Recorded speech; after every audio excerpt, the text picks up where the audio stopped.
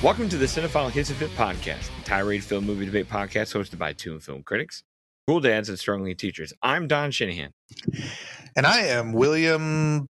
I was trying to think, like, what would my cool, like, short name be? Like, there's Rick, but there's Ricky. But I mean, you're already Will. Right? I'm already Will, so I don't know if there's a cool. Well, I'm William Johnson. It doesn't matter. So, all right, it's all good.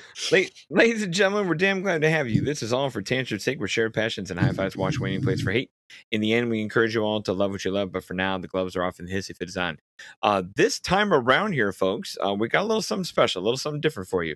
We're going to record a watch along commentary for Casablanca, which has been probably recommended more by me than anybody else because it's my number one all-time favorite movie. And I feel like this commentary this was Will's request, let me tell you, more than me just loving this as a movie, where I feel like I'm being duped. Like, I feel like I have to, I don't have to watch this movie. I love to watch this movie, but I feel like this is we recorded yours. Now I'm going to have to go watch like Attack of the Killer Tomatoes 2 or something and do the same thing for Will. No, I never would do that. I honestly was thinking, because I don't know about you, but I mean, my favorite special feature, and I still look for it if I do buy physical media, which isn't very often. Yeah. And sometimes it has it, sometimes it doesn't. Like, I was very disappointed that the Nope Blu-ray DVD thing, or HD, whatever the hell it's called, that it doesn't have a commentary by Jordan Peele. But anyway, my favorite special feature on any kind of physical media is a commentary. So I like to have that feeling of like buddies watching movies, and commenting on it and having that like company that you have. So I was just like, you know what, let's do one. We've been talking about doing them for a while, but I was like, why not like give Don like the blessing of his favorite movie, So, oh man, shoot, pressure here. Because when you talk about commentaries and great commentaries on disc, I'm following greatness here because the Roger Ebert commentary on this disc is chef kiss. So I have to follow that. Oh boy! All right. No, you know what? And I've done a little bit of. I did a little bit of research on this, and we'll go into it while we watch the movie. But yeah, I just, I'm excited to talk about this with you because I do want to get your take on your favorite film. So it counts as that. Well, so folks, here's how this is going to be. This intro we're talking to you now is just all clean and easy. And we're going to start this movie, I believe, at about the 8-second mark because HBO Max isn't kind to pauses and my Blu-ray isn't either. So, I tell you what, we're going to do I will do something to kind of help this kind of steer along. We'll break for kind of a short announcement for Ruminations just to pay the bills. And then when we come back, we'll kind of have this, once again, kind of hit the clapboard and say 8 seconds. Which wouldn't put you too very far behind. So we will break. Yeah, go ahead, Will.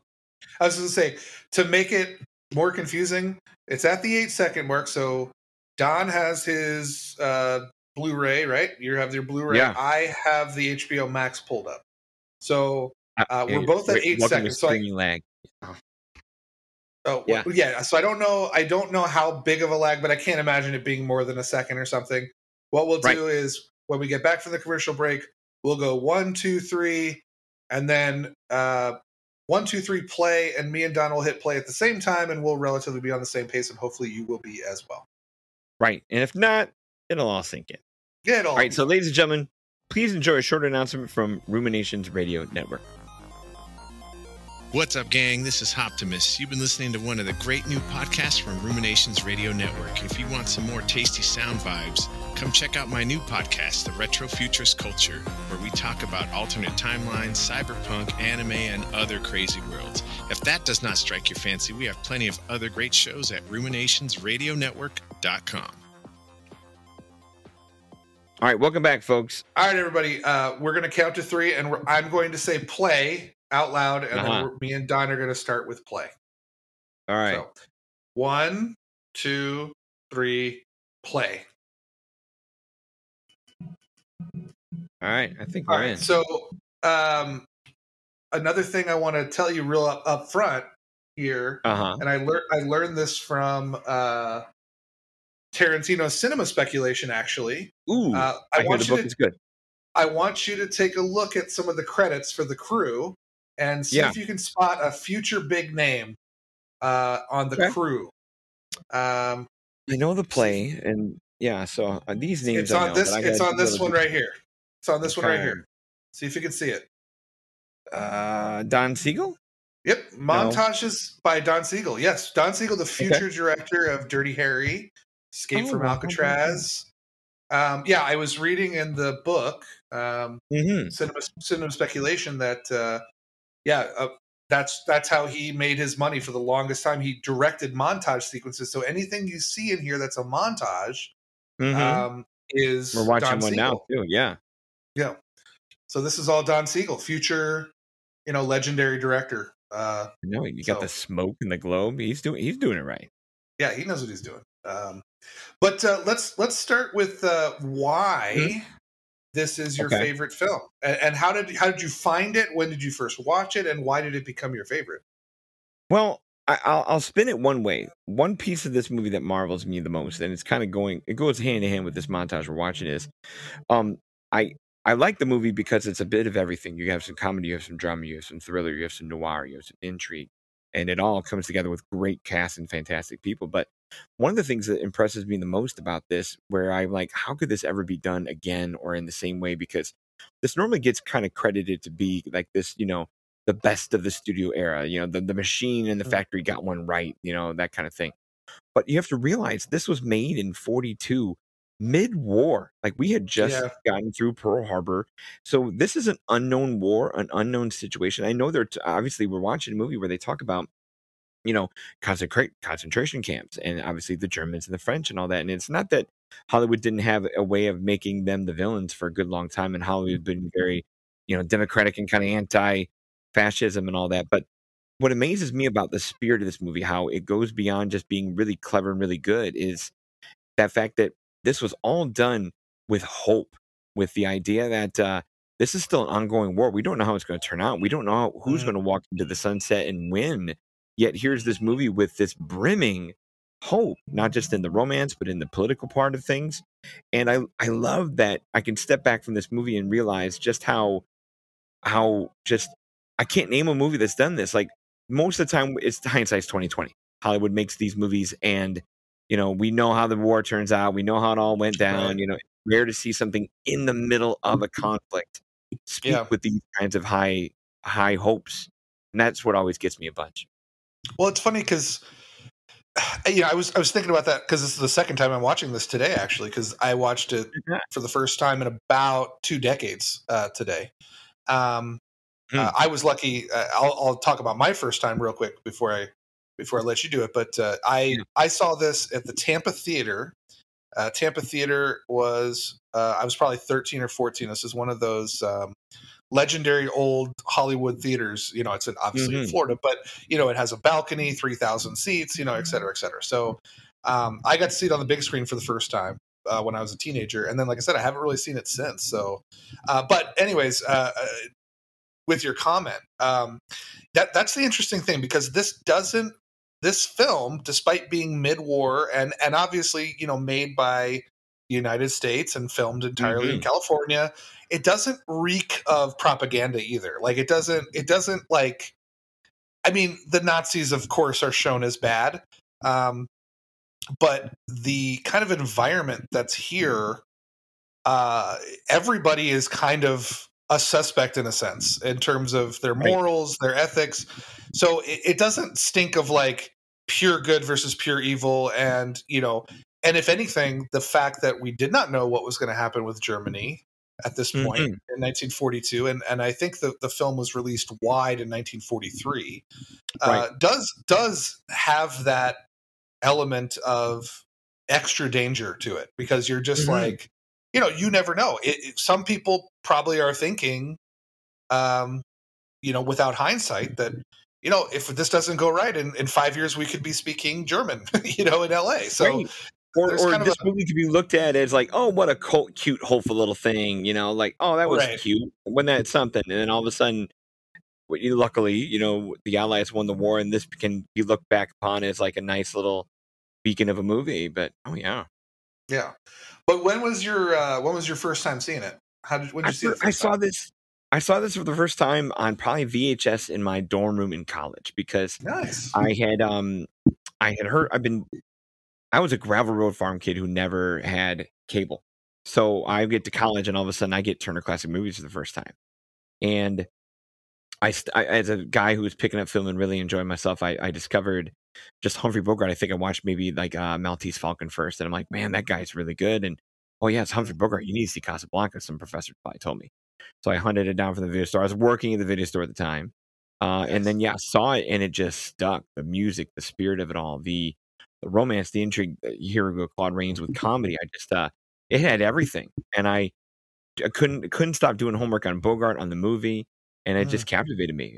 Like few movies have, and I've been able to see it a bunch since then. Owned it in every format I can. I just saw it again probably 2-3 weeks ago when it dropped on 4K for Ian Simmons' show. Shout out to Ian Simmons of the Kicking and Seat podcast. So nice. Yeah, I just it was my first email address was CasablancaDon at yahoo.com. Nice. Still is to this day. So yeah, it was just a formative, like burgeoning film fan experience for me where, I wasn't a cinephile. I was still kind of an 18, 19-year-old bro who was just enjoying silly movies and stuff like that. But then this one hit me and it just was amazing. So well, it's interesting too because I was doing a little research on this because I know all the tall tales and probably some of the apocrypha about Casablanca, but I after watching it I was like, hey, I'm going to sit down and just read the history of this, and just like Singing in the Rain 10 years later or however many years later, or even only a few years later, like what's the Christmas movie that everyone loves? With Jimmy It's Stewart? a Wonderful Life. Yeah, It's a Wonderful Life. Like this movie wasn't necessarily a huge box office hit. It did win Best Picture at the Oscars, but it wasn't considered like it wasn't like an instant classic. And like those other two films I just mentioned, like they had legs later, and they've kind of become, kind of the same thing with Citizen Kane as well. Citizen Kane didn't even win Best Picture. People didn't think much of it, or they thought of it, but it wasn't like considered the greatest film ever, like Casablanca is often in lists. So I always find that very interesting because it reminds me of a phrase you say all the time: cream always rises to the top. It does. Yeah.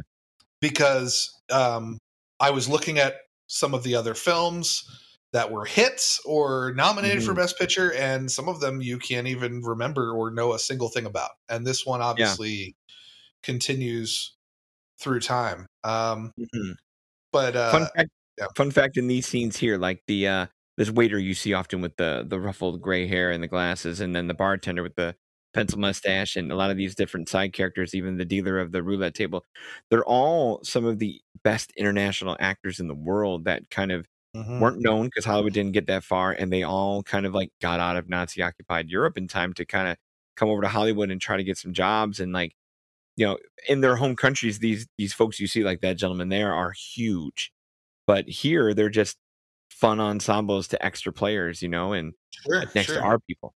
Yeah. Well, what's also very surprising about watching this from a 2022 perspective, because I guarantee you, I did not get a lot out of this when I was 14 compared to me being 40 now. So, things are different, but this also doesn't have, I mean, unless I'm forgetting something big, like there doesn't seem to be any cringy racial stuff. Like, you know what I mean? Like it doesn't have that, like where they're promoting the otherness of these other cultures. Like it's where it's like, oh, there's a Chinese person, or oh, there's look at how crazy these these Moroccans are. Like it actually has a very steady. You have a rainbow of patrons in here. Like this is a very busy little establishment where you as that little montage through in here, you have like you have a turban, you have little caps, you have all these little pieces and parts, but they're not screaming with their stereotypes. They're very true. And even like Peter Lorre here, like it's kind of racially ambiguous, or I should say demographically ambiguous what he's playing, but at the same time it all works. And like even our pudgy competing bar owner Ferrari later, like that's, it's Sidney Greenstreet, who's just an actor's professional movie villain, but like he's not overtly playing, it's not John Rhys Davies playing an Arab in Indiana Jones, and yeah, stuff like that, where it's just thin, just easy characterization, simple ideas, and they keep sticking with it, and they let the wartime politics kind of speak for themselves and we'll get to it later, but like the scene where it's the Germans singing against the French favorites, it's like that would be a cringy scene today if it was like us singing Star Spangled Banner during someone trying to play the Russian national anthem. Like that would play awful in different eras. But here it just worked, Yeah, I mean, if you look at the end of The Deer Hunter, oh yeah, good example. They all decide to start singing God Bless America or whatever, and it's like, what? Like, you're like, what the hell is this? Like, talk about none of my friends ever think of doing that. Yeah, yeah, it's like knocking it over the head a little bit with the symbolism there. But this would be something that scene is a knockout. Like the one in here is the singing, the competing singing. That's probably the closest knock on your head scene you got in this movie. I know, but at the same time, it feels like, well, that to me is the brilliance of this movie, is that you have this mixture of cultures and situations. It's almost like purgatory, like for something. It's like, you've got so many different things. It's like you can have, I think it's called, what is it called? The Vichy French? Yeah, the Vichy occupied France, yeah. Vichy occupied France. So you kind of got them, and they don't necessarily have to bow down to the Nazis. So some of them do, some of them don't. Some of them are like play with them. But then, like you said, we just saw a scene where you've got like an Asian woman. I'm not sure if she was Chinese or probably not Japanese, but Chinese or Korean. And then you've got, like you said, you've got Africans. You've got French, Swedish. You got all kinds of people in here. And it kind of like it's kind of like a no man's land or a neutral zone where anyone can, which is really cool. And I know this. It kind of blew me away that there's no real, not just a hero, but there's. But the intrigue is there because, like you said, it could be anybody. You're like, who's going to be a good guy? Who's going to be a bad guy? How much betrayal could there be? And because you have this, like you said, no man's land, and not to quote the movie, but like of all the places that this sort of thing happens, here's an American, likely from Brooklyn, running this place. Like in Vichy, France, of all the places, it's an American dude named Rick with the best club in the world, where all these crossroads land. Fun fact: Dooley Wilson does not know how to play the piano, but he looks good pretending. That's right. He's a drummer, I heard. Yeah, but Ferrari. So, the setting is perfect in this. Two things came to my mind, and I think that they would be considered not on purpose, like subconscious by future filmmakers or production designers or whatever. But the two things that this reminded me of, just rewatching it now from 2022 goggles. Well, first off, have you ever been to Disney World? No, sir. Okay. Have you been to Disney World? Not Disneyland, neither. Oh, you've been neither. Okay, so like around where like Pirates of the Caribbean is, and kind of, I guess it would be like, I don't know what land it is. There's all these different lands in Disney World, like Adventureland, Frontierland, whatever. This, like, I almost feel like one of those lands in Disney, like kind of where like Pirates is and where a couple of other things are, Jungle Cruise and stuff. Like, I feel like they were the park designers were so heavily influenced by the set design of this movie, because like I said, it's hindsight, and I know that this came out first, but like when I was like watching kind of the background and stuff, I was like, this reminds me of Disney World. Like, I know that sounds terrible, but I don't mean that as a detriment. I just mean it as like a subconscious influence. But the other thing too, like a subconscious influence, I get like major Mos Eisley bar feel from Star Wars, like where it's kind of sketchy characters everywhere. Could be a murder on the street before you even walk in the door. gambling. Oh yeah, I have to think a guy like Lucas would take a scene like this or a setting like this and like, what would a space Rick's Cafe American be in? You tinker around and you get Mos Eisley, sure. Yeah, so I those were the kind of the two things that popped into my head the most, and I don't know why, but like I just kind of felt like I was walking through like Disney World at one point, but this is all Warner backlot too, you know, like they and credit to old school production designers where you could take identical buildings in a dozen movies and with plans, with people, costumes, lighting, you can make anything look different. It's amazing. Yeah, well, a lot of people when I hear people complain about set design and people are like, oh, well, you know, I watched this movie, it's clearly a set. It's like some of the greatest movies of all time are on sets. Like you don't have to have stunning realism all the time. Like I get it if there's a car driving scene and it looks like backward projection and it looks terrible. I mean, I get it with what you're expecting of a 2022 production, but like it's okay to build things on sets. I mean, this is all fictional. This is all heightened reality, you know? So yeah, I've never understood that criticism, but because like you said, have you ever do you ever feel at any point? I mean, it's like that suspension of disbelief. It's like when you see a play, you know, you're watching a stage, you know, you're not looking at a fully fabricated thing, but at the same time, you're still trying. Well, that's what I'm saying. Like, if there's obviously, I mean, I know the lore, so I know it's fake when I'm looking at it, but I don't care. Right. It's like exactly every time it's at the airport, it's like it's small people and midgets, and I'm not sure we're supposed to say midgets, so I'm not gonna say midgets, but I said it 3 times. But no, like I know the airport stuff is very fake. I know that when the guy gets shot in the street, you're not gonna see a blood squib and all that stuff like that. But no, I'm here for what it means, not what it looks like most of the time. So yeah, no, I fully believe that I am in Casablanca. Like I never feel like I'm in California at a studio. Like, do I know that in the back of my head that it's California? Sure. Yes, but that doesn't. But that I think another layer for me. Another layer for me is the black and white.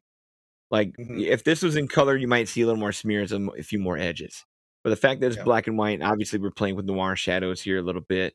Even this little spot right here with the silhouette and the safe, like, you know, just that's enough to make me go, we're not just in an ordinary place, or we're having some fun with the way things look in ours. I also think this is a really effective scene that'll come pay off later. That, you know, because the guy is apologizing for losing the money when you probably know that's probably one of the deals that Rick is pulling off.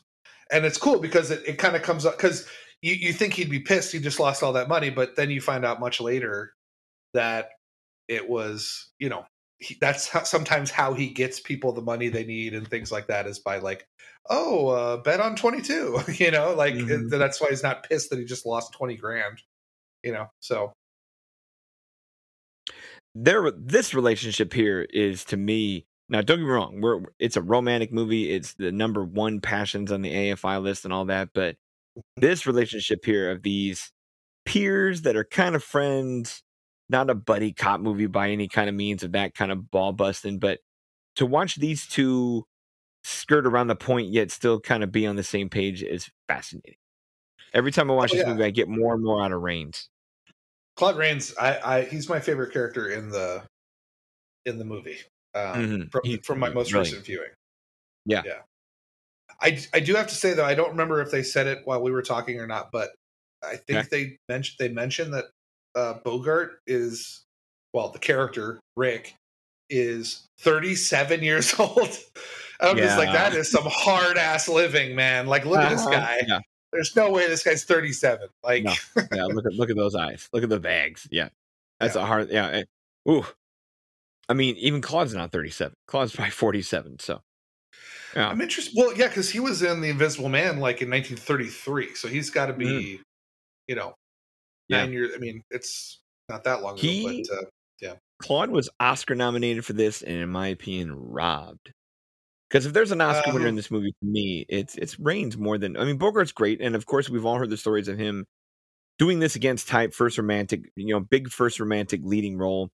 And of course, Bergman, who's gone on to win Oscars, as a foreign import kind of Alicia Vikander kind of level person for us, like, ooh, wow, fresh face from overseas, and look how good she is. But the guy who is just steady as can be is Rain. Oh, I love him. I love the character.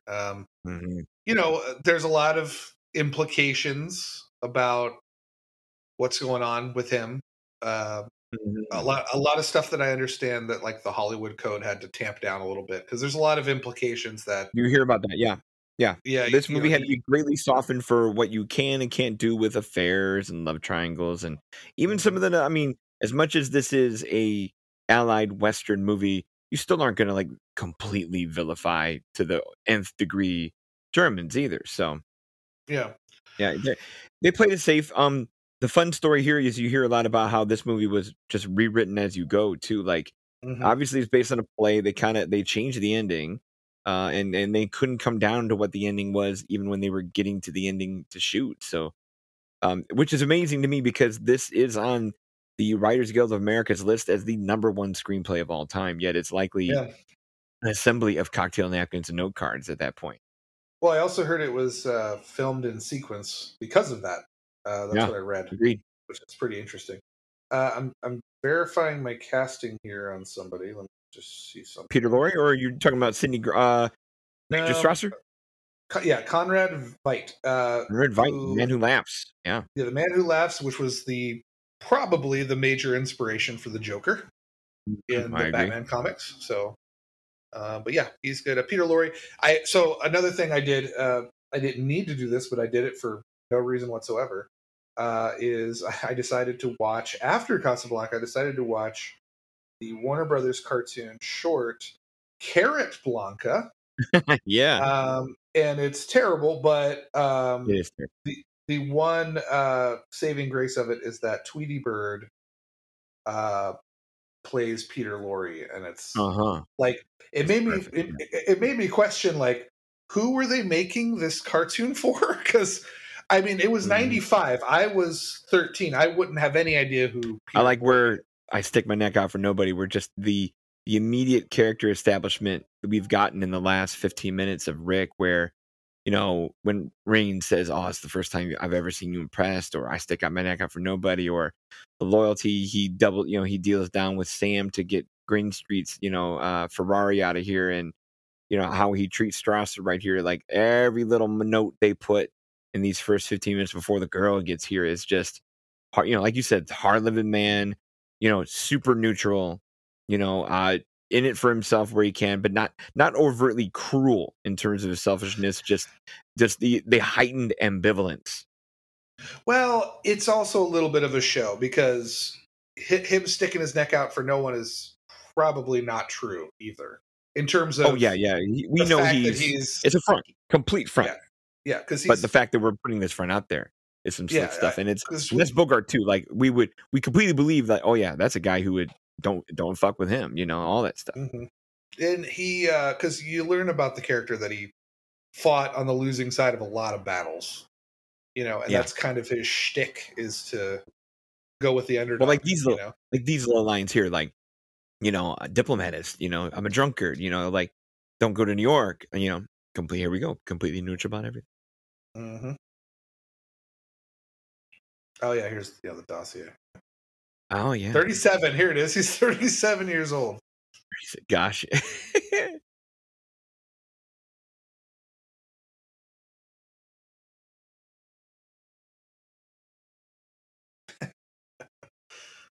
My eyes really yeah, there's the sarcasm there, which is great too. There's a lot of great witty dialogue in this movie. Like, I found myself chuckling a lot. Sure.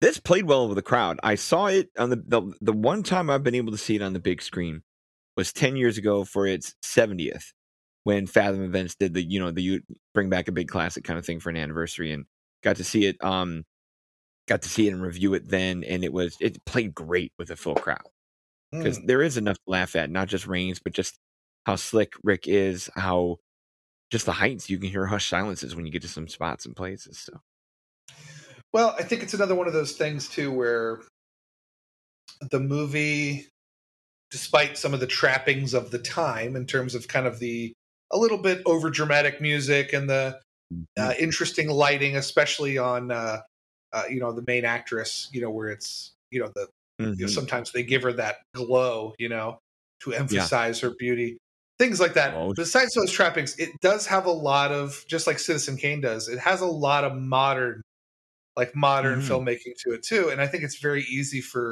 because you can know the difference. I mean, you can go to an old film sometimes and see it and kind of know, like, okay, this is antiquated. This is not how they film movies anymore. But this has pretty dynamic camera movement. It has excellent staging. It's not stiff.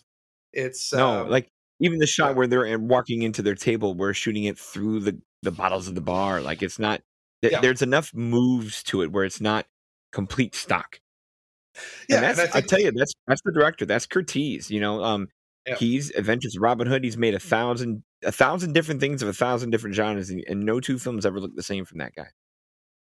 Yeah, and I think that makes a modern audience that's watching it like more engaged, because agreed. I've been to some films where, and not even films this old, but like another example, like a super low, because this was a big Hollywood production, but like I've been to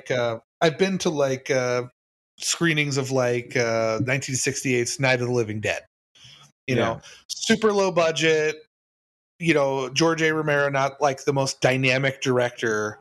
So a lot of like the reaction is, oh my God, isn't that adorable how they filmed that? Whereas it's more like you're kind of criticizing it in a way, but not horribly rude about it. But you're also like, yeah, just look at this. Isn't it quaint?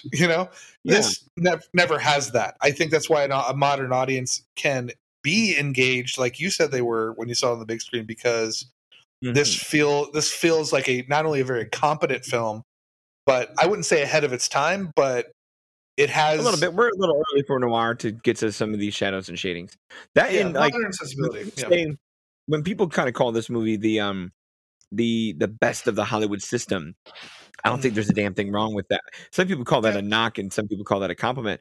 For me, it's like, go ahead and take the Hollywood system and then just add a little extra where, like I'm saying, you have some of Europe's best little small actors filling little parts here. You have, big time players when it comes to Rains and Bogart and et cetera. And all of them are coming in here at the top of their game, making a movie that kind of, in a way, spared no expense to not be that Hollywood backlot, to add a little extra here, add a little extra there, where, like, in comparison to me, this would be something like, obviously not this level of ensemble and huge stars, but like Ocean's 11. This is like Steven Soderbergh saying, I'm going to make a Hollywood movie as perfect and as pristine and as glossy as I can, because there's room to do that, and then still wow you with fun and suspense and whatever I need to do to match that.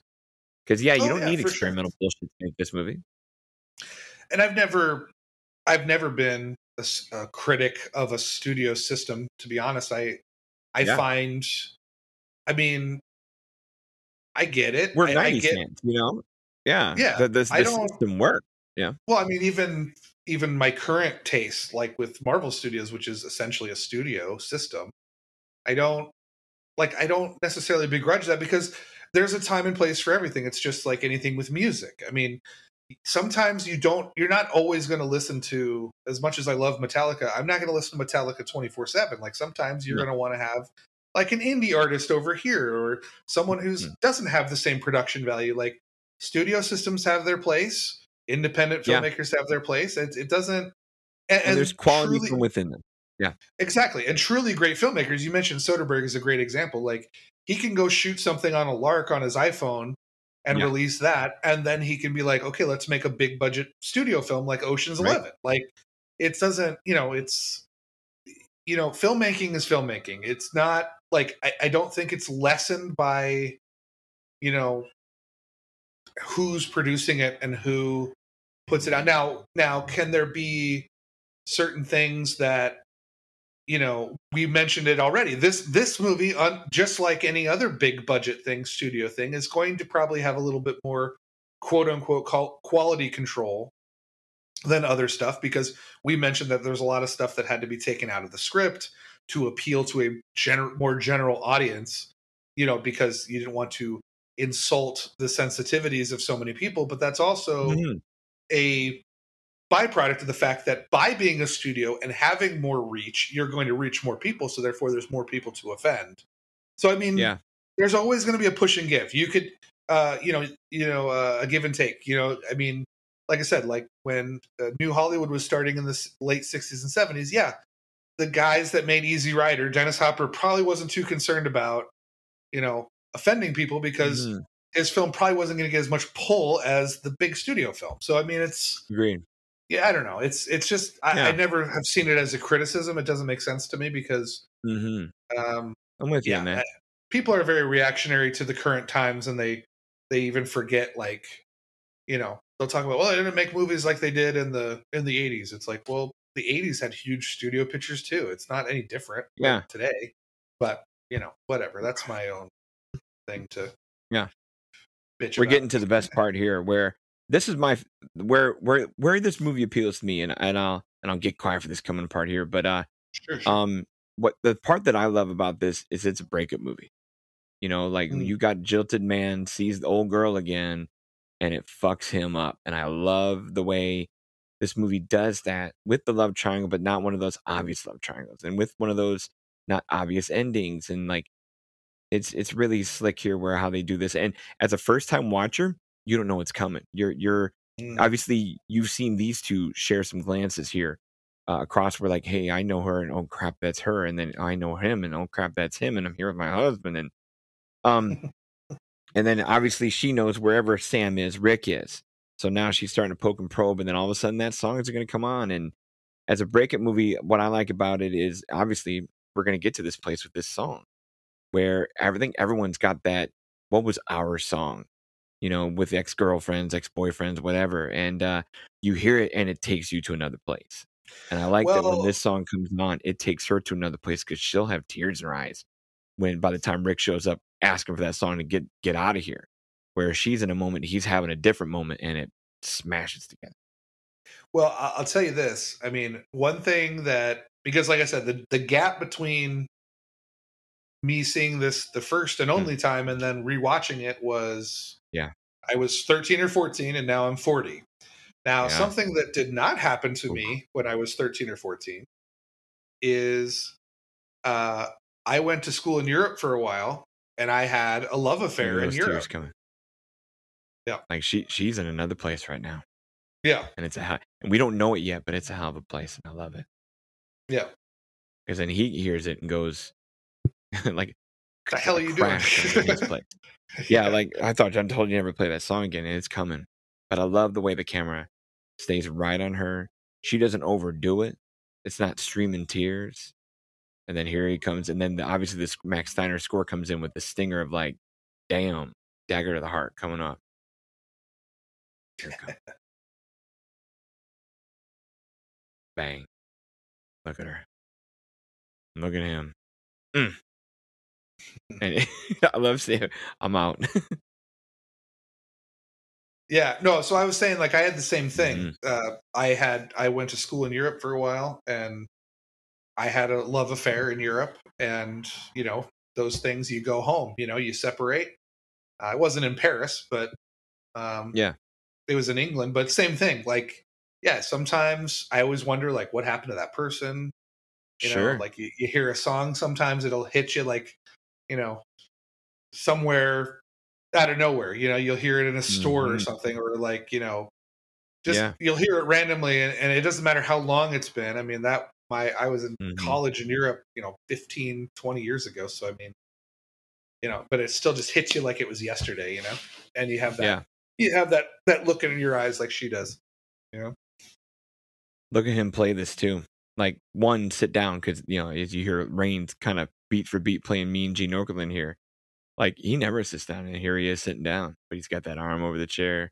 Oh, yeah. Trying to play it cool. She's also like, that's small talk.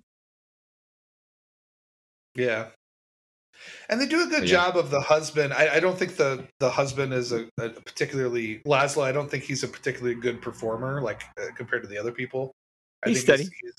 Acting wise, I think he's the weakest link in the movie, but I what I do like is that they don't like vilify him either. Like, no, I think got, it's important too. Yeah, she's got two good choices. You know, Yeah, very much so. This isn't like a bad guy. No, but I mean, other than the fact that we like Humphrey Bogart because he's the star, he's clearly a bad choice. That's the crazy thing. Sure. Is, yeah. I mean, we want it because it's Humphrey, and we want it because the scene after this, when we see how much he's been wrecked, because that's the cool part next, is that's a place we've never seen Humphrey go, is like, you know, when the bar closes and he's drinking his sorrows away in a minute here, that's a different level we've ever seen that actor go. And then all of a sudden, whoa, this is worth it because he was that good. And we don't know it yet. Being a first time viewer, like, what is going on? What is their history? What could this possibly be? And like, that'd be one of those movies. And then to watch it again, and then even like the way they have Reigns of the Smoke right here, like, you still don't know who's good, who's bad. Could be Rick, could be Captain Bernal. There's a lot to it. Oh yeah. I've been meaning to time how long this flashback is, because this is a tight movie, but like a buck 107, where obviously in the studio system that's nice and tight, under 2 hours, where I'm surprised that a movie with this kind of momentum to keep tying the webs and tying the strings with intrigue is willing to take a smiley, flashback scene of romance. And I've been meaning to, like, I gotta put my little timer on. I'm always curious. Like, how long have they invested a nice chunk into this, what's coming? And it works. Oh, yeah. I mean, you don't even feel like, you never feel, because I generally hate flashbacks in movies in general. Sometimes I do too. Yeah. And my least favorite device, which thankfully this movie doesn't use, but I hate when you like watch a movie and then it'll say like 6 hours earlier, and then you have to like catch up to that point. That's Tarantino. Yeah. But this never feels like I'm being taken out of the main crux of the story. It just flows really well. Yeah, because I bet there's some argument that says don't even show this. Just let this be hinted. Let it come out in conversation. Stay in the present day. But they make this choice to do the flashback, and it plays. I'm here. Hit that table, man. Break it movie. Line. I'm telling you. Mm-hmm. I was reading some contemporary criticism of the film, and people were saying that it's hokey. I don't know. I know that it's a often repeated line, and it's of its time, but I've never felt like it's aged poorly or anything. Like I buy it for the atmosphere it's in. I mean, am I going to say that? I'm not going to say that. Like, if I'm in a bar somewhere, in 2022, I'm not gonna be like, and of all the bars in the world, she had to walk into mine. But but of its time, and then you got to play the wartime setting, play the expat away overseas, where he's feeling right now. You might have a poetic lament for a poetic lament moment. Yeah, no, absolutely. It's all part of the theater. Yeah. It's all part of the drama of everything. Yeah. All right, so is it going to start now? Timer on here. Yeah. Okay, all right. Just watch it. I'm watching on the side. I mean, I'm going to let it go, but no, I'm interested to know as well. Check. Have you ever been to Paris? No, sir. You? Yeah, many times. Yeah, I've been. Damn, jealous. Been a lot. I went on that college tour. I did. I also went to Normandy as well, which was. How about that? That'd be compelling. It's about 3 or 4 hours. To the coast away from Paris. Yeah, but it's pretty. Seeing all the graves and everything is pretty impressive. And of course, I took my daughter to Paris and we went to the top of the Eiffel Tower and blah blah blah. So all that. Yeah, they do good to like. I'm always impressed, and someone brought it up to me. I think it was Ian in our little show here. How bright they make Bogart look. Like the noir shadows go away in this flashback scene. He's smiling, wonderful, way more humor than he has in the present day. They change her up with curling her hair a little bit. Like it plays like a flashback, and not one that's like gaudy. Well, he's jovial and happy as opposed to cynical and snarky, But the fact that we get that opposite works.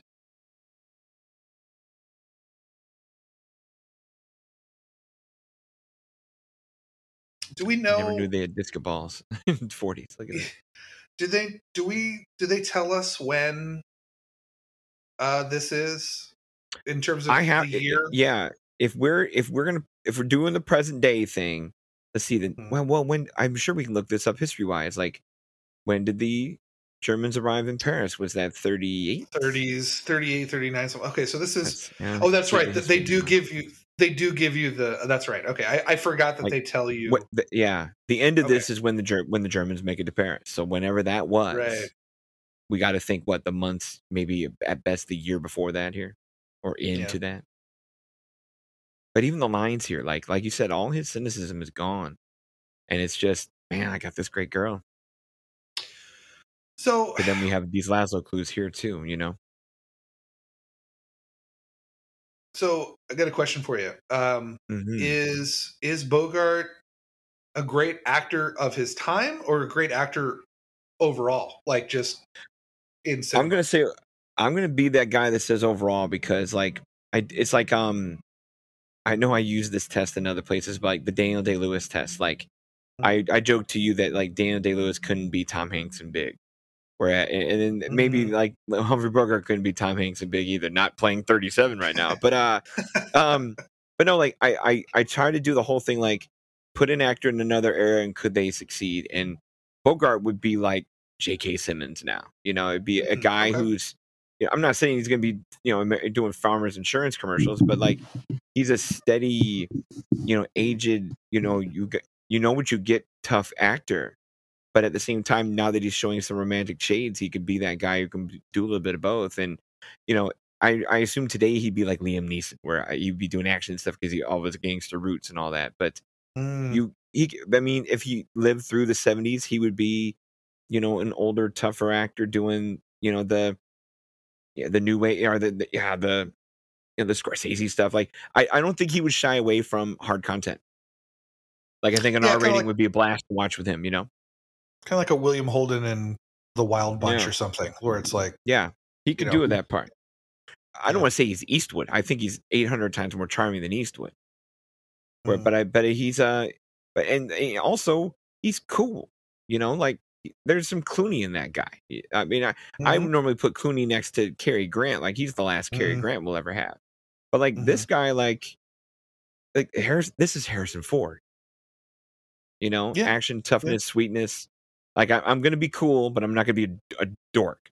I'm not gonna be I'm gonna be romantic, but I'm not gonna be a lush. You know, he's right down that manly, knows what he wants to be middle, and still respectful, courteous, all those pieces. So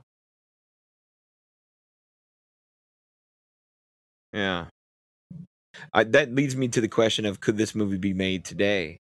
And I'm like, well, how? I mean, one, like remake it, and I mean, if you remake it as a period piece, and you know, go back to 40s and do it again, I guess. But I would hope you never do. You don't need to. Are but you if you were to like make a modern day interpretation? Yeah, of it? And I don't know what that would be like, because again, like I think the number one, like the highest piece of magic to me about this is being made in wartime without a certain ending. And I don't know how you could do that today. Well, like I'm trying to think of like a Vietnam movie. I'm trying to think of like a Vietnam movie where it was made during Vietnam, where we didn't know how it was going to turn out, and it had that shimmer of hope at the core of it. Well, I think the spirit of the setting you could do, because war is very different now, where no one wears the uniform version of it. Yeah, like I think you could pull off a no man's land kind of area where a lot of different people who have very twisted allegiances are stuck together in a place. You could do that. Yeah. You could do setting for sure. Yeah, totally agree. But I don't know, like you said, I don't think you could get something like this in terms of the exact history, the exact opponents, the world politics. I don't see that. I can see the spirit of the people with, you know, lots of stuff. I mean, because I'm sure there's been the Claude Rains character has existed in the thousands of movies since. Captain. Absolutely. Yeah. So I mean, some of the characters from this have gone on to other things, but Yeah, I think this is probably one that I think it's almost like an unwritten rule. I was reading about it. Like, it's almost like an unwritten rule in Hollywood. Like, you will not touch this and will not remake it. Man, and will I hope not. Yeah. Well, like, because like even Citizen Kane, like we have a Steve Jobs movie, we have Social Network. Like, you can make a Titan biopic that isn't Citizen Kane. Yeah. Right. Yeah. This one, I think. But I was just doing some of the research. Yeah. Like, people have brought it up, and most people were like, "Are you nuts? No, we're not going to do that." So I know that there were some sequels in the works that obviously never went through. A lot of parodies, but I think anytime it was ever brought up to a studio or whatever,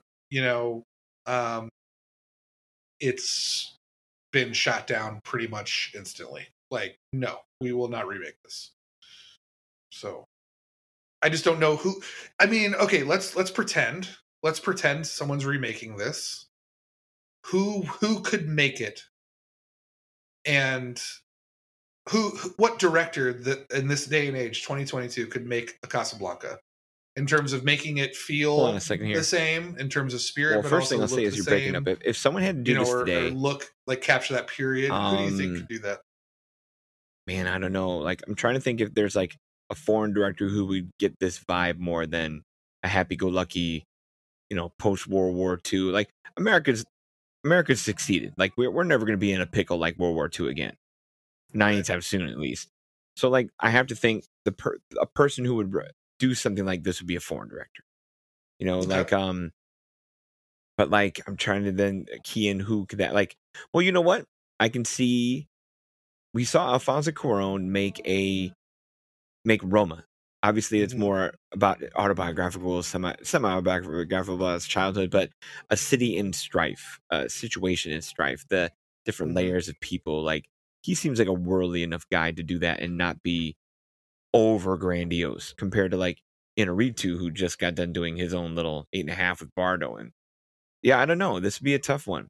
As an American guy, I like my Soderbergh pick. Like, he seems Soderbergh classy in it. Like, he can make. I just know the guy can make anything. Smart with restraint, not over showy. Would emphasize character. I don't know if like, here's our time. We'll be back here. That was 9 minutes.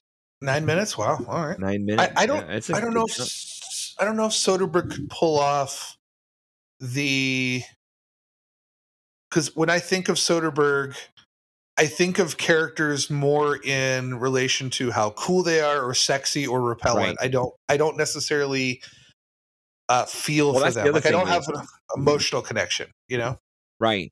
Well, that's the other thing is, I think if you were to make this story today, because we were talking earlier about how censorship-wise you have to tame a lot of this, what you see down. Like, obviously, you would hope that I don't know, hope is a strong word, but you would think these two had a sexual affair in Paris, or enough to be on each other like that, but you can't show that in a movie. Whereas today, you would show all that. This would be more torrid. There's a good chance these two would arrive. Like, it's suggested even later, did he sleep with her? Like, that sort of thing. Like, the night before this all ending. Like, I think a movie would go harder. Today, if you were to remake it, you couldn't get away with the quaintness of what it is. Well, and also the Claude Rains character, it's heavily implied. Well, it's heavily implied that he trades sex for favors. So they'd probably show that, and that would ruin it. And it's kind of like the Jaws effect. Like, if you're told you can't do something, you do as much as you possibly can to do it without doing it. You're like, And I think it's also like what we talk about sometimes on the show with horror, like, tell but don't show, where your human hamster wheel in your brain normally can fill in those blanks just fine, and a lot of times more severe than what the movie would have done explicitly anyway.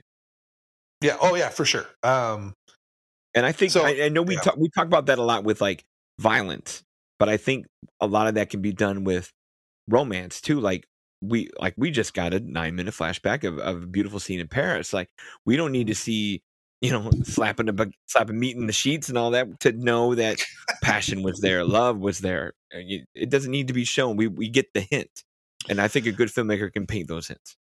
I did a film. It just came to my mind because I was thinking about it, because it actually does have like 1 or 2 sex scenes in it, which I felt were, I mean, I'm not a prude or anything, but it did kind of, I don't want to say take me out of it, but in terms of what the look they were going for. But did you ever see Cold War? From like 2-3 years ago? Yeah, Cold War. Did not. It was shot in black and white and was a cinematography nomination. Yeah, and it was, well, best director as well, believe it or not. That's right. But when I just came into my head, that one has about as close as I think you can get to a, and that's a quote unquote foreign director in terms of us Americans. That was pretty close, because that involves a lot of this kind of stuff. You know, you have people that are trying to escape a place or get to a place or find refuge in a place that suddenly becomes unsafe, and it's more of a saga over many years. But the other comp I hear is Transit. Who's the actor in Transit movie? Yeah, there's a movie called, I think it's called Transit, and I'm getting it wrong. This is the wrong year, the wrong movie. But also foreign film, a guy trying to get out. I want to say it's the Middle East. But I'll tell you, 2018. Yeah, here we go. Yeah, Franz Rogowski and Paula Beer, and this was like a drama historical thing where, same thing, kind of a man trying to get away. It's Casablanca without the humor, is like what a lot of people like to do. Yeah, refugee who impersonates a dead writer in an attempt to flee a fascist country, and he's kind of stuck in those in-between government places, and none of it is as stylish and as fun as an American nightclub in Morocco. So, but those themes of getting out, what you would do to get out, kind of thing. Well, I saw it at a film festival, was bored to death. Sorry, Cinephiles, not a fan of Transit. Well, I highly recommend Cold War. You will not be bored. I would not. Yeah, it's on Amazon Prime. You know, the synopsis is: a man and woman meet in the ruins of post-war Poland. There you go. With vastly different backgrounds and temperaments, they are fatally mismatched yet drawn to each other. Powell Pawlikowski is the name. Yeah. He also did another Oscar-nominated film called Ida, which is another like Polish kind of thing. He did one with Ethan Hawke that I have not seen called The Woman in the Fifth. I have not seen that. I have not either. But yeah, he's like you said, a foreign director, has that understanding of those kind of situations, and I think it would take that, because like America, just like I said, between post World War II, we just haven't been in that kind of position to be in such dire states, whereas other places of the world certainly have. I mean, the amount of international conflicts that are out there in the last 60 years. I mean, look at the former Yugoslavia. You hear stories coming out of that. Even we're going to hear stories in the next year about Ukraine, and you have Hotel Rwanda with the Ugandan story, and there's enough history elsewhere that's equally as compelling, if not more compelling, than what this little yarn we got here for Hollywood's sake. Oh, so a little sidebar here. I wanted to bring this up to you, and okay, listeners, be patient with me. So I'm actually going to read a paragraph here, but I was doing some research. Now it's Wikipedia, but I don't know why anyone would lie about a movie. But this is allegedly. I want to get your thoughts on this. I read this and I laughed, and I thought of you. So I'm going to read this from the history section of Casablanca from Wikipedia. Warner Brothers released a heavily edited version of Casablanca in West Germany in 1952. All scenes with Nazis were removed, along with most references to World War II. Important plot points were altered when the dialogue was dubbed into German. Victor Laszlo was no longer a resistance fighter who escaped from a Nazi concentration camp. Instead, he became a Norwegian atomic physicist who was being pursued by Interpol after he broke out of jail. The West German version was 25 minutes shorter than the original cut. So, I mean, can you imagine this movie pretending that it's not about World War II? Like, how the hell would you do that? I don't know how you would. I would hope, like I said, Germany's the villain, but it's not.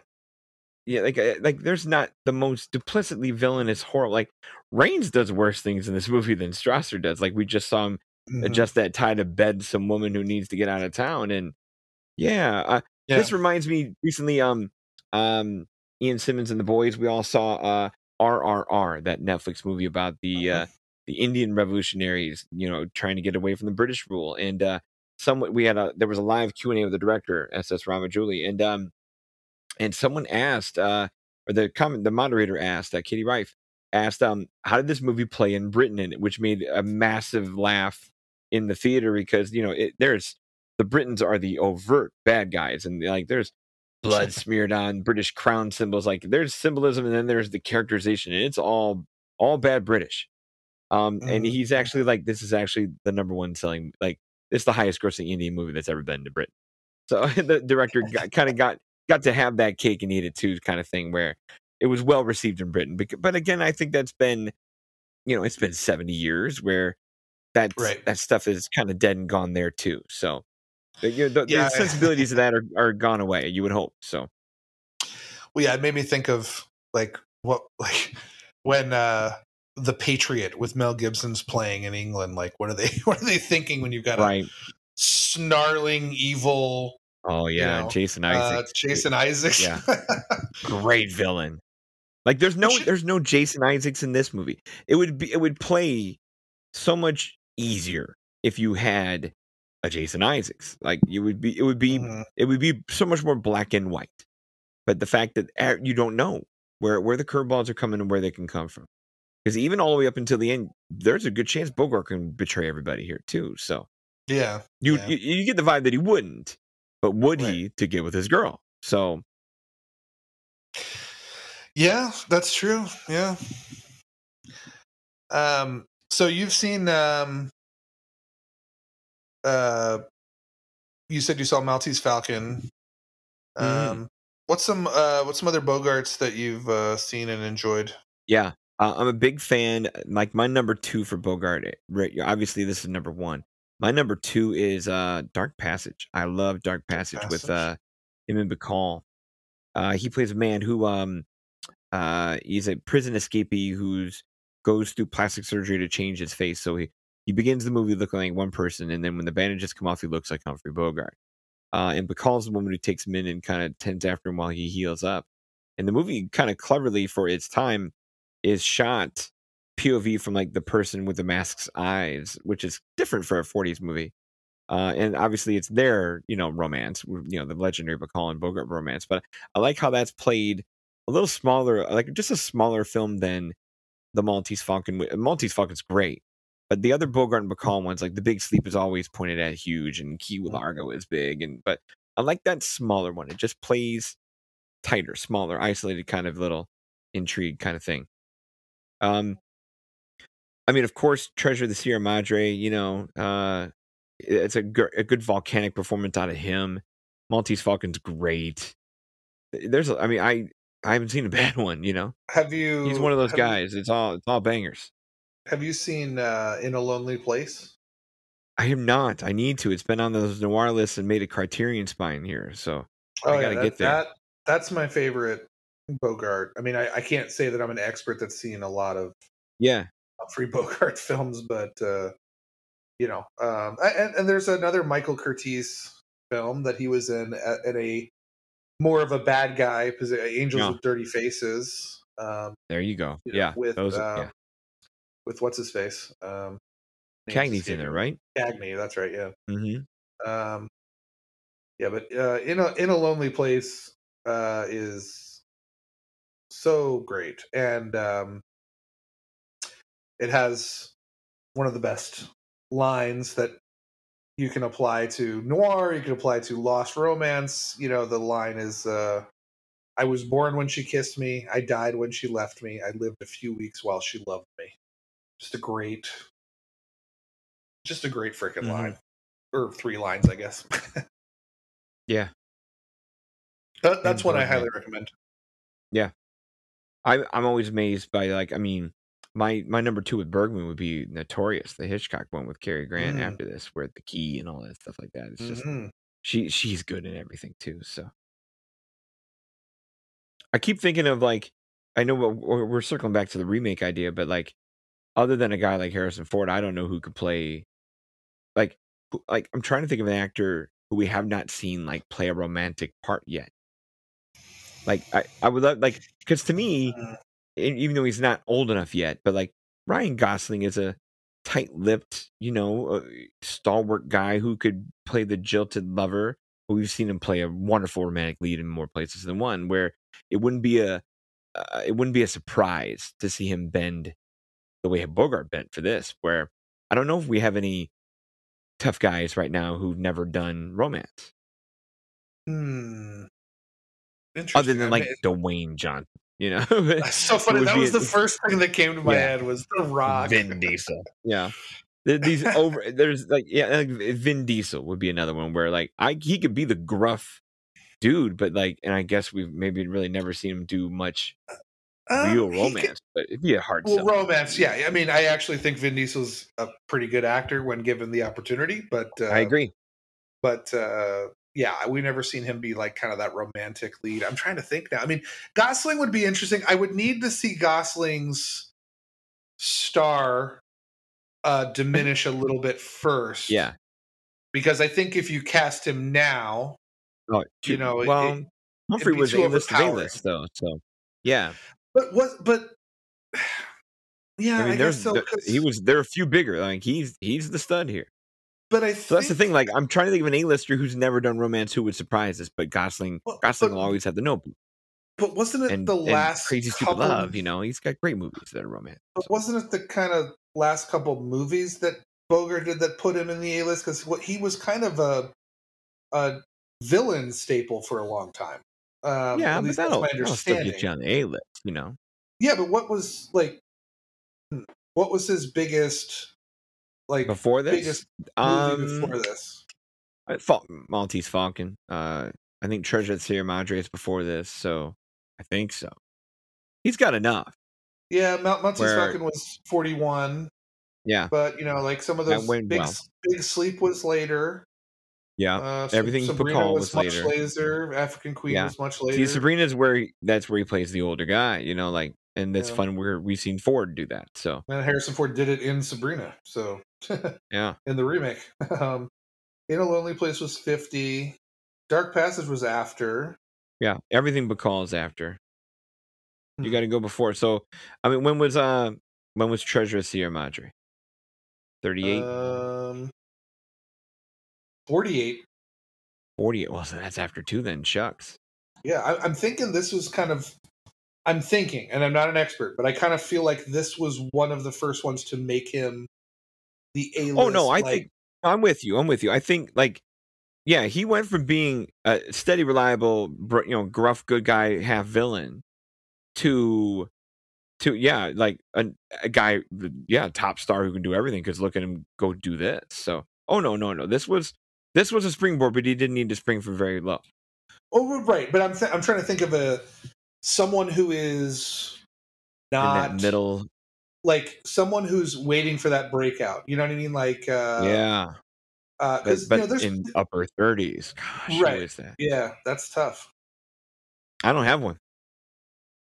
Yeah, well, and that's part of the problem with trying to remake. I mean, there's plenty of young guys who you can tell the charisma is there. They haven't done the biggest things in the world. Like, I mean, Miles Teller, for example, had. We still think of him as a very boyish looking guy, even though he's 35. Interesting. Which is funny because he's the age of this. But like Miles Teller's had he's had enough little quirky comedic things. He started Project X, and obviously Top Gun is going to make him a big thing. And Whiplash is obviously his top. There will always be his number one, at least at this point, for a good long time. But maybe you have to go lower. Anything lower is too low. Maybe it's one of those things where all the good talent gets found nowadays, where no one stays on lists that low. Well, and once they do, like even really promising actors, I know I'm probably going to get some guffaws from people on this one, but I know some people put their put their work in for a long time. But like I'm thinking of somebody like Chris Pratt, right? Once they have that one big one, then people are like, okay, we're going to put you in every big one for the next 10 years. Yeah. There's unfortunately him right now. He's overexposed. that's what I'm saying. Is it goes from 0 to 60 in like 3 seconds. Yeah.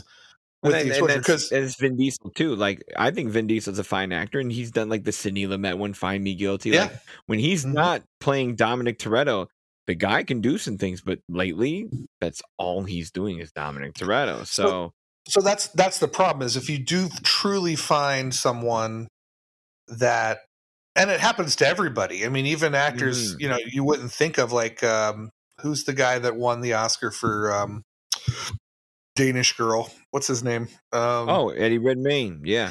Like Eddie Redmayne, like immediately was like in a, you know, what do you call it?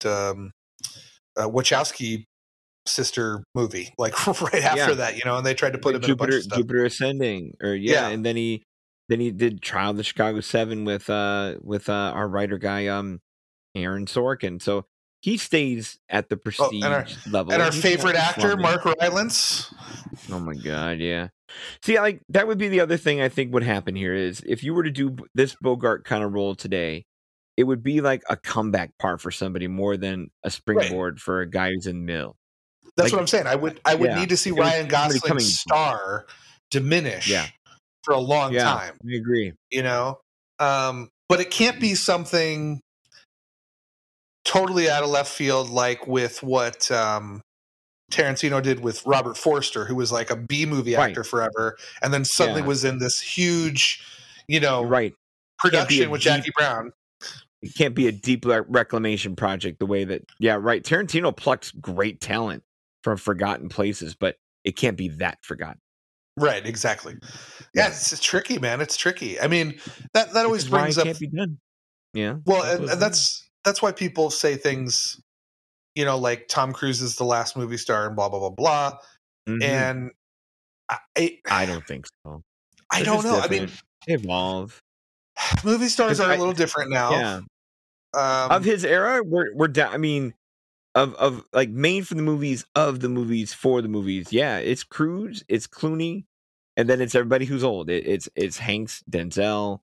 You know, it's that tier where everybody after that came from other places. Like you have, or the movies are different. It's the Dwayne Johnson stuff. It's all these Marvel heroes. You know, or where they're made from different places. Where back in the day, movie stars were doing stuff like this. They were doing original properties and were able to imbue and become characters of their own and not stuff that came from pages, or at least all the time from pages. And it was just, they came from different challenges. They were taught differently too. And all that stuff is just different. You make a good point. You make a good point, because there's two huge actors now that might be overexposed now that might fit the mold we were looking for that we're talking about right now. And I'm sure you'll agree with me on this. These were actors who were known names, Oscar-nominated actors, but were not superstars who became superstars because of one thing. I'm thinking of Johnny Depp and Robert Downey Jr. You know, where they were known, people knew them. You know, they weren't like non-entities. And they were even relied upon in certain aspects. Like you could rely on Robert Downey Jr. when he wasn't in prison to, like, you know, do some independent films. And Johnny Depp was always pushing himself to do stuff like the Donnie Brascos and stuff like that. But then they stepped into that, you know, that machine now became super. I mean, the fact that, like, if you told me in 1993 that Robert Downey Jr. was going to be like one of the biggest stars on the planet, I would have told you you're crazy too. That's nuts. Like, and Johnny Depp too. Like, you know, when you're watching Johnny Depp in some of these early things, you're like, yeah, he's a great actor, but is he going to be like? I got two guys that, like, conveniently have stayed out of, like, I don't want to stay out, you know, just, I don't want to label it down to just superhero movies, but for the most part have stayed out of series and blockbusters, at least close. And they would be they're at 50 now, but like for a while there, Matt Damon did nothing but make good projects from good people. Yeah, obviously Ocean's 11 hit for him, Bourne hit for him, where those were series, but they were with great people. And then the other guy, where he couldn't play this part because he's 50 now, but or you'd have to age and change where this all goes. And maybe I think this would play better probably because Bogart looks 50. The other guy would be DiCaprio. Like, DiCaprio has avoided the franchises and the series and the heavy IPs, where him playing a world weary dude with the smoking jacket pining for a girl, it wouldn't be the departure that we're talking about with Bogart, because the guy's got Titanic on his resume. But to see him come back and play, when was the last romantic lead we've seen from DiCaprio? I don't think he has the subtlety as an actor to pull it off. I think he's too intense. Now, I've always been, it took me until Shutter Island for me to really like DiCaprio, because to me, he always seemed like the pointing and shouting actor. Yeah. Like, whereas Bogart never raises his voice in this movie. Yeah, I don't. Good point. But even when DiCaprio tones it down, he still will have. He's kind of like Gary Oldman, where like he'll always have a scene where he starts screaming for no reason. Like Oldman's a good comp. Yeah, DiCaprio will always have at least 2 or 3 scenes where he's screaming at the top of his lungs about something and crying. Yeah, and it's just, I think he's too intense. Damon is it. Well, the great thing about Damon that I like about him is that when he started getting to the precipice of maybe being like a prestige actor, he would purposefully, I'm not saying lower himself, but he would be like, okay, I'm going to be in a Farrelly Brothers movie, or I'm going to make. He'll remind us his roots for comedy, right? Yeah, or he'll be like, hey, I'm going to make some funny cameos in these random comedies, like, right. And that wouldn't, Bogart would never do that. Or he would do something like, okay, I'm going to do a sci-fi picture this week, then I'm going to do a drama, then I'm going to do a family film, then I'm going to do another action film. Like, Damon knows how to keep it. I agree with you more on Damon than DiCaprio. Like you said, he's too old to play it now, but Damon has the range, but Damon could be like, he can be that intense figure, like a la Good Will Hunting. Mm-hmm. But then he can also have that quiet intensity, the subtleness. That, and then he can pull off, the snark, and he can do line delivery. Totally. It's hard because we're reminded of every Jimmy Kimmel bit, and like you said, every comedy where it's that back resume, Yeah, that's true. This is probably your cringe. Like we said before, this is probably your, I don't want to say cringiest scene, but the most. This is your on the nose scene. But again, like it, I can only imagine what this would have played like in 42, where you're at.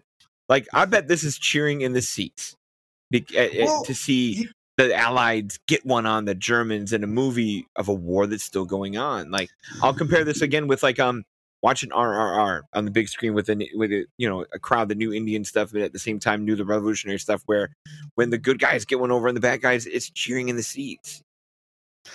Well, I also think there's enough of a disconnect. Like, this is an American movie made for American audiences. Yeah. So what I think there's enough of a disconnect. Like, it would be different.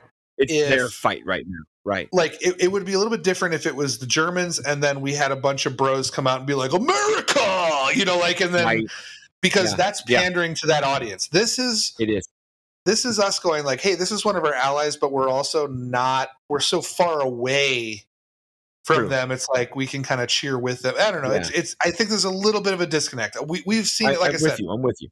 Yeah, with the Deer Hunter, where it's like, that's a little, where the ending, where it's kind of like, okay, I get what you're trying to say, like, but you're way hamming it up now. Yeah. And I tell you, and the same thing though, with us as America playing Big Brother to the world in the last 70 years, you couldn't make this movie with, I mean, obviously Rick's an American character, but you couldn't do an American setting of this. We rewrite enough history books, we over dominate conversations where that couldn't be the thing. A Star Spangled Banner would be an overdone part. Oh, yeah, for sure. Like, even this exchange right here, the Germans are flat out saying, you stay, you're in trouble. Whereas a nefarious villain would just slap this girl around. Get your husband out of here. Bring him to me. Or she'd be a hostage at this point in a hotter, harsher movie.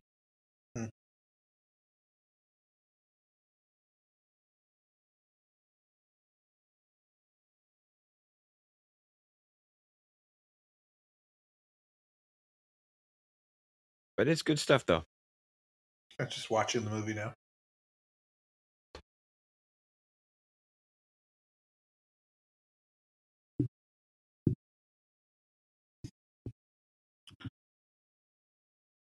Yeah, sometimes you just have to watch the movie. Oh, I'm down with that. You can't talk too much. Well, I mean, these two are going to have it out right here, but then like when she goes to see him, go to see Rick one more time, and kind of with the whole, if I can make this happen, honey, I'm going to make this happen. Because after this scene, where like that could have been like that was I bet the censors could have been in there like, you can't have these two, having this conversation. And again, in a hotter and harsher movie, that would be played so much more the overtly. Oh yeah. Of like, I'm going to do anything I can to get these letters off of you. There was a movie. I'm going to try to find it. I remember my mom talked about it. I haven't seen either the original or the remake, but I can see it. I can see it in my head. Let me see if I can find it. It has Jeff Bridges. Let's see if I can.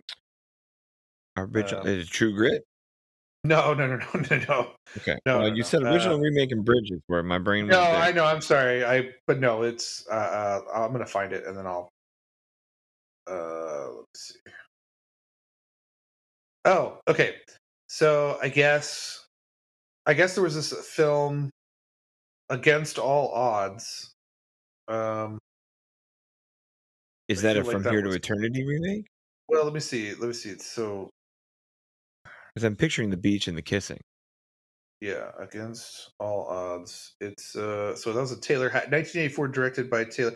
It's a remake of Out of the Past. Okay, so it's a remake of Out of the Past. Now, my mom says she saw it after she had watched the original or something, and it is just like endless like sex scenes and like Against All Odds is hot, like very gritty and like whereas like you could not do that in Out of the Past in 1947 or whatever. So that's the other thing is like I think part of the charm of this movie is the fact that it doesn't have to go hard while still being intensely dramatic. The political intrigue is high. Their relationship right here is, look at the looks on her face where she knows where he has to go. She knows where she's thinking she has to go next. And you don't need it to be spicy. You don't need a shouting match. You don't need guns blazing to be intense. Yep. And emotionally intense. Even this line of "be careful." Does it bother you though? Does it bother you though that he walks by the exact spot where the spy was and he doesn't even look? Like that bothers me. I know that's a little. I don't know. Like, see, watch. He goes up to this thing. The dude was just there. The spy that's trying to keep track of it. Like he doesn't even look. Like, is the guy still there? Like he could have been like cold cocked right in the back of the head. I don't know. Even through that conversation, her brain was elsewhere, and here she goes. Like I like the crucialness of this next scene is because and I like how it turns out because like I think in a different movie the decision would be made and we would be barreling our way to the finish, and it just adds to the mystery instead of seals the deal. I like how he says I'll stick my neck out for everybody, but while he's closed losing money he's still going to pay his whole staff. I know. That's the thing. It's like public front versus the real man. And like, I would like, you got to think like however many years it was between the occupation of Paris and him opening this place and finding these little helpers like this guy and the bartender and obviously Sam, like how much loyalty has been built in a great way for him. Oh, and here she comes. That stinger again. So this is drapes in our shade. Yeah. So this, now forgive me, even though I just watched it like 6 hours ago, I don't remember exactly how this scene ends. So is this when it could be implied that they slept together? Okay. I love thinking about that kind of stuff. Like, remember in Empire Strikes Back when you're like, oh, did Han and Leia like have sex like in Cloud City before the next scene? Like, I love the speculation of how you can read into that kind of stuff. It's fun. Well, even like Marvel movies too, like they can't all be sexless heroes. There's got to be moments where shaboom happened somewhere. Obviously, Tony makes it a little more clear than others, but oh yeah, there's got to be moments where when the capes are hanging up and Bone is going on. So yeah, but it doesn't have to be as outright as Watchmen, where they're fucking to Hallelujah. Because they're getting off on killing people. Same thing with this scene. Like this is a place where censorship can still win. Like, and then the filmmakers and the writers are like, hey, we got to get this emotion out of this moment without going here. How do you do it? Right. You put these great actors in great places. You frame them. You shade them. You get her welling up with tears and her intensity. And it works. Yeah, I don't. Yeah, she's good. I also noticed that. You ever notice that she's always filmed from the same angle? Because I guess she had a particular angle that she liked to be filmed on. You ever notice that she's always filmed from that angle? Mm-hmm. I mean, she's virtually never. Her face is always in that position, as opposed to like from the other side, which I always found kind of interesting. Uh-huh.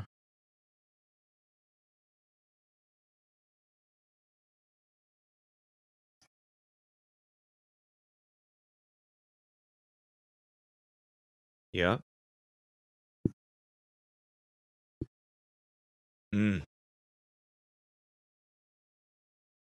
That's how well he knows.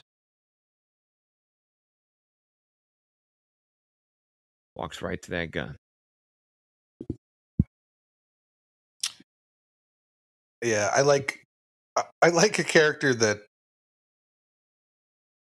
you can kind of tell, like, yeah, if he did get shot, he'd be like, all right, well, I don't have to worry about this anymore. Mm-hmm. Yeah, that neutrality neutrality/front we've been seeing with him all movie. He flexes it right there of like, no, you could kill me right now. Do me a favor, and he would go down. That's his version of going down swinging is not swing. But then, yeah, she's just, all in it. Oof.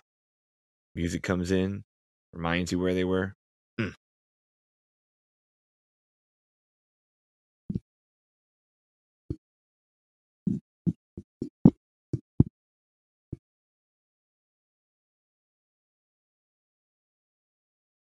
Ooh. Because I got to think, like I said, in the first time audience live crowd, he did not just kiss that man's wife. And then here, like, yes, he's dressed, but we're smoking a cigarette. Did they just do a few things? All right, so I don't know. Don is still there. You can hear me, but I'll take over solo if I have to. I hear you. Do you hear me? So for Mitch's sake, just in case you're still getting a recording, because it looks like I'm still here. So I'm gonna continue. I'm gonna continue and see if Don comes back. I hear you.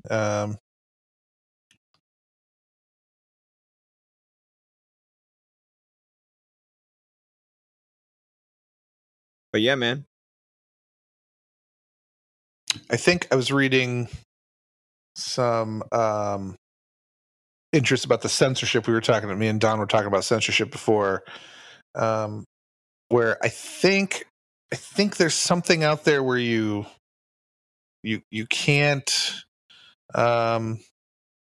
like break a married couple up or something. And yep, that's true. Yeah. So like, I think they had to put in the script, like, why'd you lie to me about being married? That way it wasn't like as illicit as possible. That's I don't part know. of it. Apparently, Don can hear me. Yeah, but I think the source play in the source novel has them married. Where you can get away with that in a novel. Oh, I'm sorry, you can get away with that in a play more than that.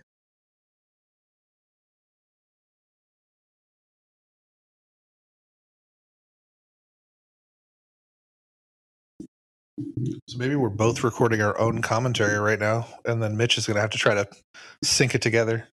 Don's probably been talking for 35 minutes now, and I've been interrupting him every time talking about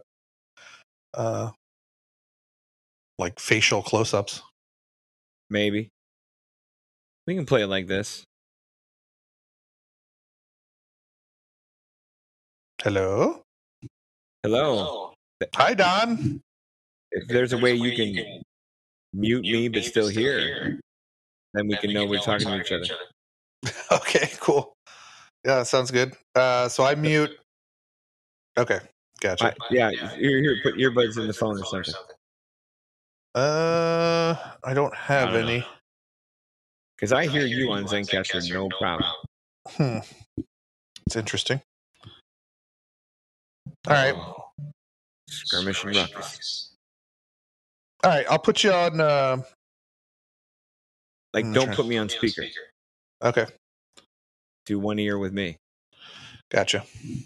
Yeah, and I can hear you in Zencastr, no problem. So that's gonna be fine.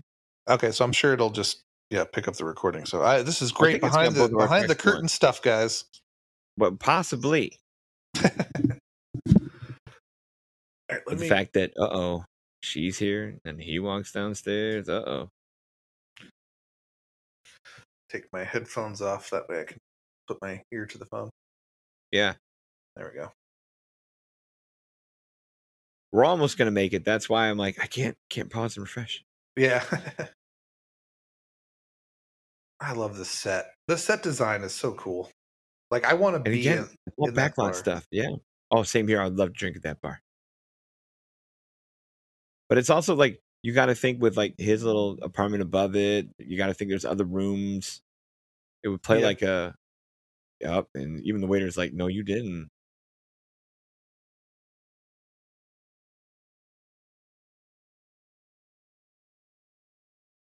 And then here, like obviously the way their conversation finishes, you wonder, man, did he just pick her? And then the way he will either help or get out of the way of him. Where they don't, I mean, this is that moment in a different movie, in a different love triangle, where one of these guys shows weakness, shows villainy, or pushes out, but neither one do. Like, he's still a stalwart leader. He's still super neutrality, at least has his front. And that's where it's going to be. At least between these two. But the mutual respect, I appreciate, even though they hide it to the end. Mm-hmm.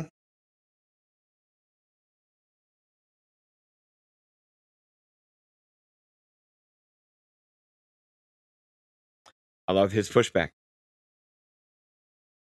Victor's pushback, that is like, hey, you can't just be this neutral loser here. I'm on to something, and you could be good for it. And he just comes out and says it. Boom. I do like the kind of maturity. This is Paul Heinrich's best scene. I know you call him the weak link, but this is his best scene. You know, I mean, when I say weak link, I just mean like everybody else is so damn good in this movie. It's, oh yeah, it's hard to compete. But no, I really like the maturity of how the men are handling this. Like, I feel like a lesser screenplay or a lesser director would it'd be a shouting match, and they'd be angry. They'd have fisticuffs. There would be some, I'm the better man skirmish, some arm wrestling match, or it's so few love triangles let both guys be worthy. Yeah. They're rare. Like Sweet Home Alabama in this movie is like the two I can think of. Here's another. Which is weird because it couldn't be different movies. Here's another. But even this little moment right here, like the way that Bogart takes that drag, that cigarette, that smirk, when that transition there, like, wait, he could still undo this whole thing and be the bad guy.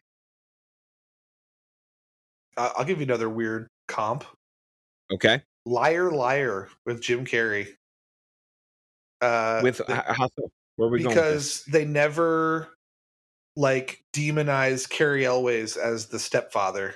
Like, it's not. That's right. The movie is not trying to than being kind of semi-incompetent with his claw thing, Yeah, but that's it. Like, he's never made to be like the one where you're like, we have to pick Jim Carrey over this guy. Yeah, yeah. It helps. It's very rare.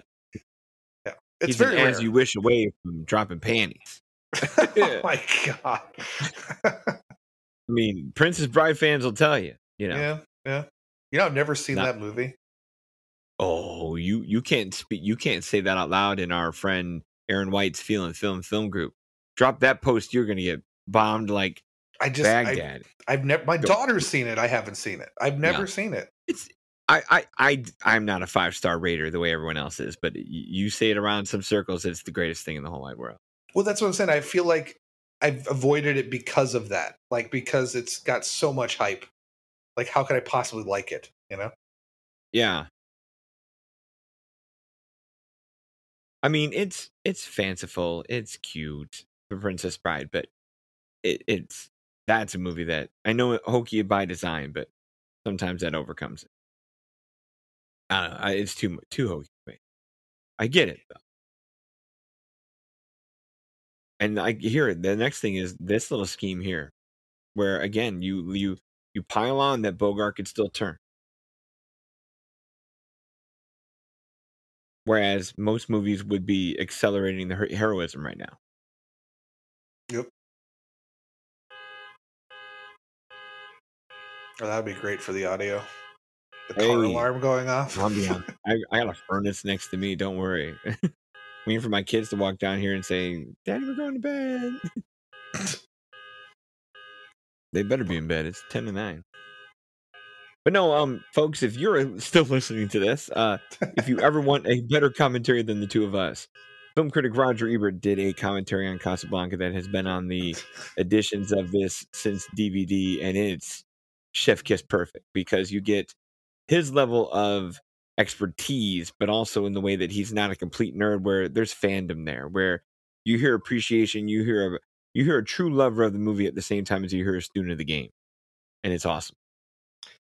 I generally am not a fan of like historians doing commentaries on film. Yeah, and I consider Ebert a historian, but that might be an exception. I mean, there's always exceptions, but like I can tell you it is. Yeah, because yeah. But the second commentary that's always been on these discs is one from historian Rudy Baylor, and that's pure notes. It's just they almost cast this. It's a memo from the studio said it's all history, and it's just it's fascinating, but it's dry. Whereas Ebert will let you soak a few moments, and yeah, it's really brilliant. I kind of feel like, for the most part, I like to have the commentaries from, like if it's coming from a source, like I like to have it from like the filmmakers themselves or the cast or whatever. I mean, but also I do love audio commentaries from like people like us, like that are enjoying something. Or, yeah. So I mean, it goes both ways. But yeah, it does. I've listened to some where it's just like, okay, I get it. You're reading your history notebook right now, but right. I like some of those Criterion ones. Every now and then we'll have. Obviously, there's some dry ones because the film historians cover those a lot. But like, yeah, you'll have a filmmaker of a modern filmmaker, obviously doing a commentary on maybe one of their old favorites. Like I know, like who's the filmmaker? Like William Friedkin's done a commentary or two on somebody else's movie, but you're like, man, that's William Friedkin. He knows what he's doing, right? Who's the guy who did Last Picture Show? It's got that very long Bogdanovich. Yeah, he's done some commentaries on some things where, like, man, it's somebody else's stuff, but he gets it, and that's kind of fun to listen to sometimes. Yeah.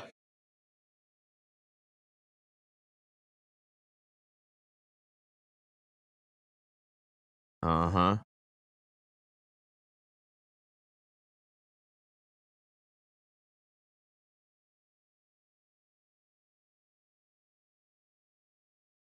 This movie flies too. Oh, I know. Like I said, it's almost over. I can't believe it. Right, but like we had that 9-minute, flashback, and we're still pumping, and we're still pumping until he pulls that gun. Yep. We're still pumping with, oh crap, what's gonna go on? We're still at, oh crap, what's gonna go on? I've always wanted to say, have you taken leave of your senses to somebody, but I never have. I'm gonna have to use that this week when we get back to work. I did live my dream though a long time ago when I was being let go from a job. Someone did call me a loose cannon, and I always wanted to be called a loose cannon because of watching like Lethal Weapon and shit like that. I was always like, I'd love to be called a loose cannon. Someone's like, you're a loose cannon, Johnson. I'm like, yes. And then I got fired and it was terrible. But for a moment, I was very happy. Yeah, that would be fun. See, when I lose a job, I want to be the fuck you guy from Half Baked. Yeah, you're cool. I'm out. Yeah, I want to be that guy. That's the way I want to lose a job. Well, I should clarify. Yeah. And I should clarify, this was not when I was working for education. So let's put it that way. Just for anyone listening, on a commentary. For anyone who's listening out there, this was long before I was a teacher. So we're at that spot though, where this is the ending, and this was the nut they could not crack while making the movie. When you hear Ebert tell it, or you hear Rudy Bammer tell it, like this was the, how do we figure this all out? How do we make it work? How do you get away? How does anyone get away? Who gets away? Who goes with whom? And I don't remember if they from the facts, if they like shot different one. In modern days they would shoot both and test two and get an audience to decide, or a focus study to decide. But I'm pretty sure, if I remember correctly, I'm probably going to be shouted down as wrong, the only one they shot was the one we're watching, where this turned right here. I could have sworn I read something where Bogart said something where they didn't know how it was going to end, but I'm not sure. Don't quote me on that. Yeah, I thought so, that they got to here and they went with it, but it's not like they shot three and had to decide.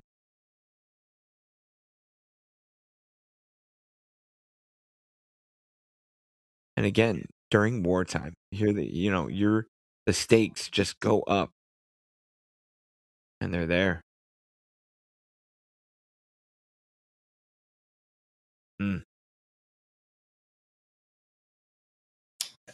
I knew We'll Always Have Paris for the longest time as a Star Trek: The Next Generation episode title before I knew it was Casablanca. You're flashing your nerddom, which you've done before again. Here it is. It was the one where Patrick Stewart and Michelle Phillips from the Mama and the Papas have a romance in Paris. So somebody call Lauren Knight. She'll want to know these STNG references right here.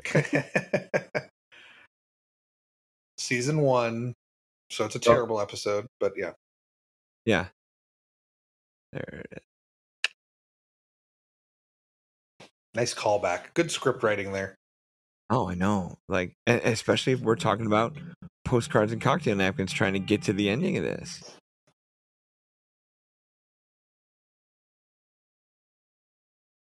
The other piece, they couldn't figure out the ending. Obviously, who goes, like, which guy wins.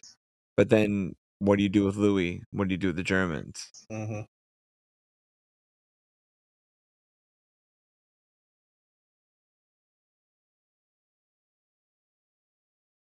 And like I said, in a Harder and Harsher movie, we were balls deep last night in my place. You didn't know it, you were there, Because again, censors, I'm interested to know. I mean, I don't know why this came up when I thought of Balls Deep, but folks, if you've ever heard a Casablanca commentary with Balls Deep, here we are.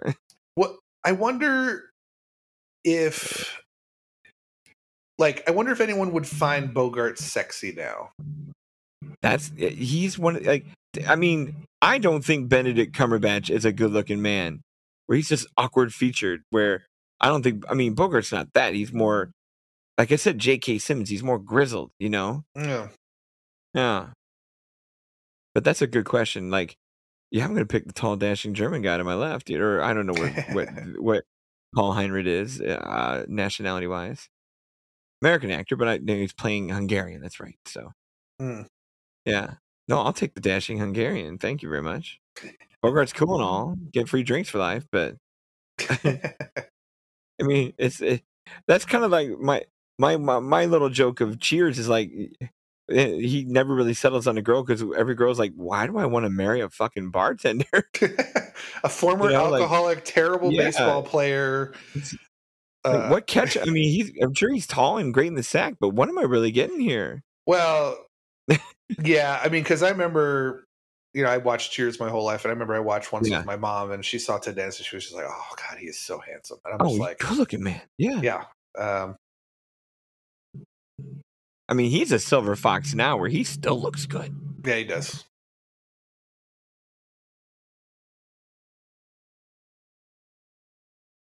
Yeah, the round up the usual suspects line is, that's so great. Well, just, I don't, if I remember correctly, the not pulled from the play and the other ending they had to figure out. Yeah. Now, one of these showdowns we get, because good, bad guy takes on another bad guy. Bogart's wheelhouse right here. If I remember reading correctly, this was who plays Strasser? Heinrich Veidt, right? Conrad Veidt. Yeah. This was his last film. Was it? I think he died soon after, I believe. Oh wow! Where what a way to go out! You go out as the stud villain in a big movie. So yeah, it's true. There is a novel out there called As Time Goes By. That's a novelization sequel of this.